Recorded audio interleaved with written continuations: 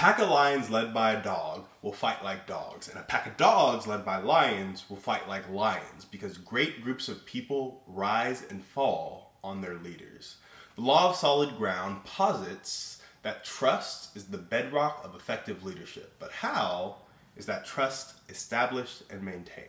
See, John Maxwell talks about competency and character when building and maintaining trust. Competency entails being able to fulfill your responsibilities well, be good at the thing you're in charge of doing, and work at becoming world class in it. Character includes being a person of integrity and having ethics. And one thing I love about John's video on the law of solid ground is that ethics go into every area of life. You're honest or you're not.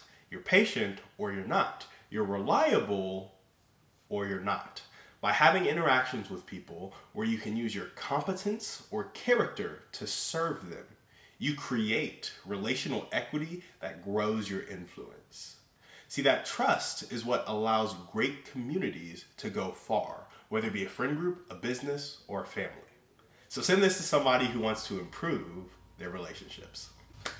So let's take a little bit of a deeper dive into the law of solid ground. We've talked about two things when you're kind of building and maintaining that trust. A, it's the foundation of leadership, right? So if people don't trust you, they can't follow you. I think it's because leadership is your ability to influence people. And in Young Life, I was leading Young Life back in college, we always said you had to earn the right to be heard. And I think it was talking about this principle. We would go into the high schools and we would meet random high school kids, and our goal was to build a relationship with them and share the gospel with them, loving them like Christ loves them. And that's a difficult thing to do because high school can be a particularly difficult time for people. Obviously they're kids, so there are rules about when you can go to the school, when you can't, with all the stuff that's going on with schools in the US nowadays. And so it wasn't the easiest thing. We would use referrals from other kids to bring them to campaigners, bring them to club, but that would tend to bring in the same types of kids, right? And so when we would go to lunch, when we would eat with kids, sometimes we would see a kid eating alone, and it is not fun to eat lunch alone for everybody. Some people like it, for sure, but not for everybody. So you go up to that kid, and you would start a conversation. And in that conversation, there would be no trust.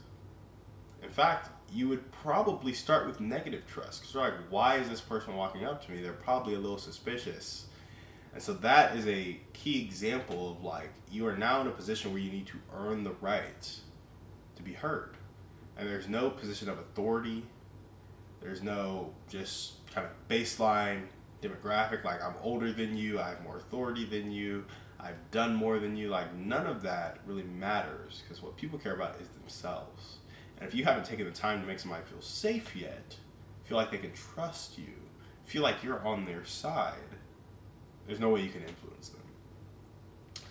And so I just wanted to jump into that story of Young Life because it shows how when you enter a relationship, you might even be negative relational equity, negative change in your pocket. You might owe them money if you truly want a relationship with them, right? Now, of course, if you don't, you can just not really talk to them and then you won't be able to influence them. But when you're really talking about leading people, serving people, loving people, you have to take the time to know how to build these things. And so what I really like to talk about is operationalizing character and operationalizing competence.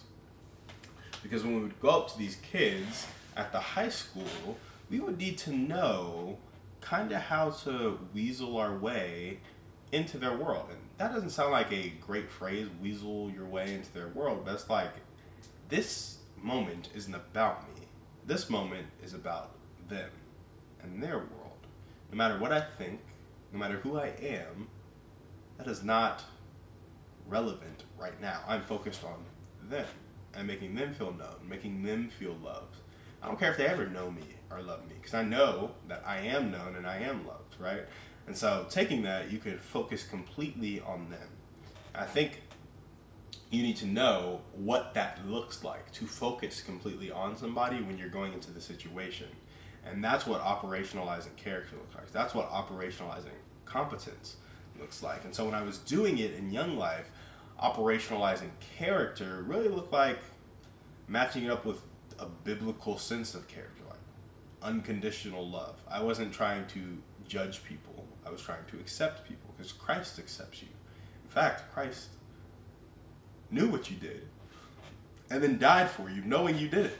So that's not even just accepting you. That's like going to war to bring you back, knowing all the bad stuff you have done and will do, right? So that is some unconditional love if I've ever seen it. So one of the ways for me was no matter what I heard, no matter who they were, or if they had crappy clothes, if they stank, if they had a crappy attitude, if their attitude stank, it was my job to not judge. That was an operationalization of character for me, not judging. And then what does not judging look like? Well, it looks like not imposing my opinion on their choices, right? And so that's one way of like an action. Did you impose your opinion on their choices or did you not? Did you agree with them or did you not? And comma, if it was something you couldn't agree with, did you not discourage them? It's basically taking How to Win Friends and Influence People and like, don't criticize, don't condemn, and don't complain. Those were some things that I didn't want to show in front of people because I wanted to be focused on them. I wanted to operationalize that. I wanted to appreciate the aspects of them that they wanted appreciated. Like, that was like operationalizing kind of character for me. And I know character traits is like being patient. So not judging was a character trait. And then those were some of the ways to not judge. Showing unconditional love was a character trait. And then, you know, not judging is kind of under that. So when I was thinking about the actions I need to do to be the character I need to be, it was like unconditional love, which means not judging, which means not imposing your opinion, listening well. Some of the other things were like kind of displaying the love of God. So I need to genuinely be a happy person, genuinely be interested in that person because the fruit of the Spirit is joy and God is interested in them. So I need to mirror God's character as much as possible. And those actions look like the fruit of the Spirit. What does love look like? Joy, love, joy, peace, patience, kindness, goodness, faithfulness, gentleness, self-control. So that's how I need to act in those moments, right? So that was my operationalization of character. And honestly, it's a loose one. It needs to be better. It needs to be more succinct. I need to be able to describe it better. But when I was thinking about it in Young Life, that's what it was. It was really like, let's not judge these kids. Let's unconditionally love these kids. And then let's be authentic with these kids. So not judging, unconditional love, and authenticity. Because I'm a sinner too. And we can connect on the fact that we're a sinner. And then after that, we can connect on the fact that we're both loved. Because right now I know I'm a sinner. I know I'm loved. They may not know they're a sinner. And they may not know they're loved. But we know we both sin. We can connect on that for sure. And then love, that's a harder jump for a lot of people. But hopefully we can make it together. That's kind of how I thought about it. And then operationalizing competence.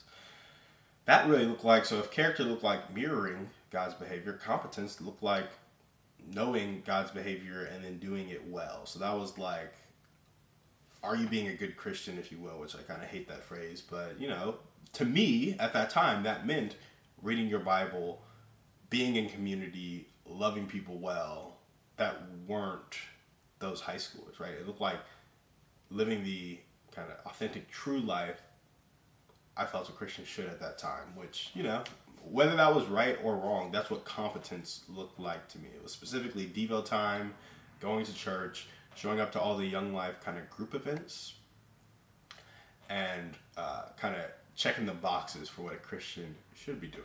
I want to be a competent Christian, right? I want to know what I was talking about, and both in head knowledge and actions displayed, right? I think the thing I was missing was heart knowledge, which, you know, maybe I'm still working on that. But that was my operationalization of character and competence back then. And I think it's important that we have a set of actions for what character looks like, what competence looks like. And then with those actions, we're like, hey, did you or did you not do the action? And why? So we can hold people accountable, which brings me to my third point with the law of solid ground. When you're building trust, there's some accountability in there as well. And this is the weird thing. Like John Maxwell says, trust. You need to display character. You need to display competence, which I think both of those things are true. But for me, somebody needs to have character. They need to be competent. And I need a reason to trust them. Like our lives need to be intertwined in some way, and that's where accountability comes in. Because I've also learned from John Maxwell that accountability is like you are accountable to somebody. Like it's not like I have this thing I want to do. Let me go get somebody to be my accountability partner who has nothing to do with the thing at all, and they just hold me accountable to some actions. That's what I thought accountability was. Accountability is more like you have a kid. And you look at that kid, and that's the most beautiful kid ever, and now you are responsible for their life. You are accountable to that child. And you look at that kid, and you're like, I have to go to work for this kid. That's a different level of accountability because that kid is directly impacted by your actions now. And a lot of us live the first 25, 30, 35 years, 40 years of our life with nobody being really impacted by our actions. At least nobody we see visibly. This is where I start to feel convicted. So I'm like, technically we're accountable to our fellow brothers and sisters in Christ and just on earth, honestly. So for every time I'm not being the best I can be, there is one person out there that is not getting served in the way that I could serve them. And so I am accountable to that person. Now they don't think that, I don't think that, we're not held accountable to that. Because we don't know each other's potential. We don't hold each other to that standard. But if we did, I think the world could be a different place. So part of the new 1% is holding each other to that standard. So thank you guys for watching. We will see you on the next one. And remember, we are a community of people judged not by our wealth, but by our impact.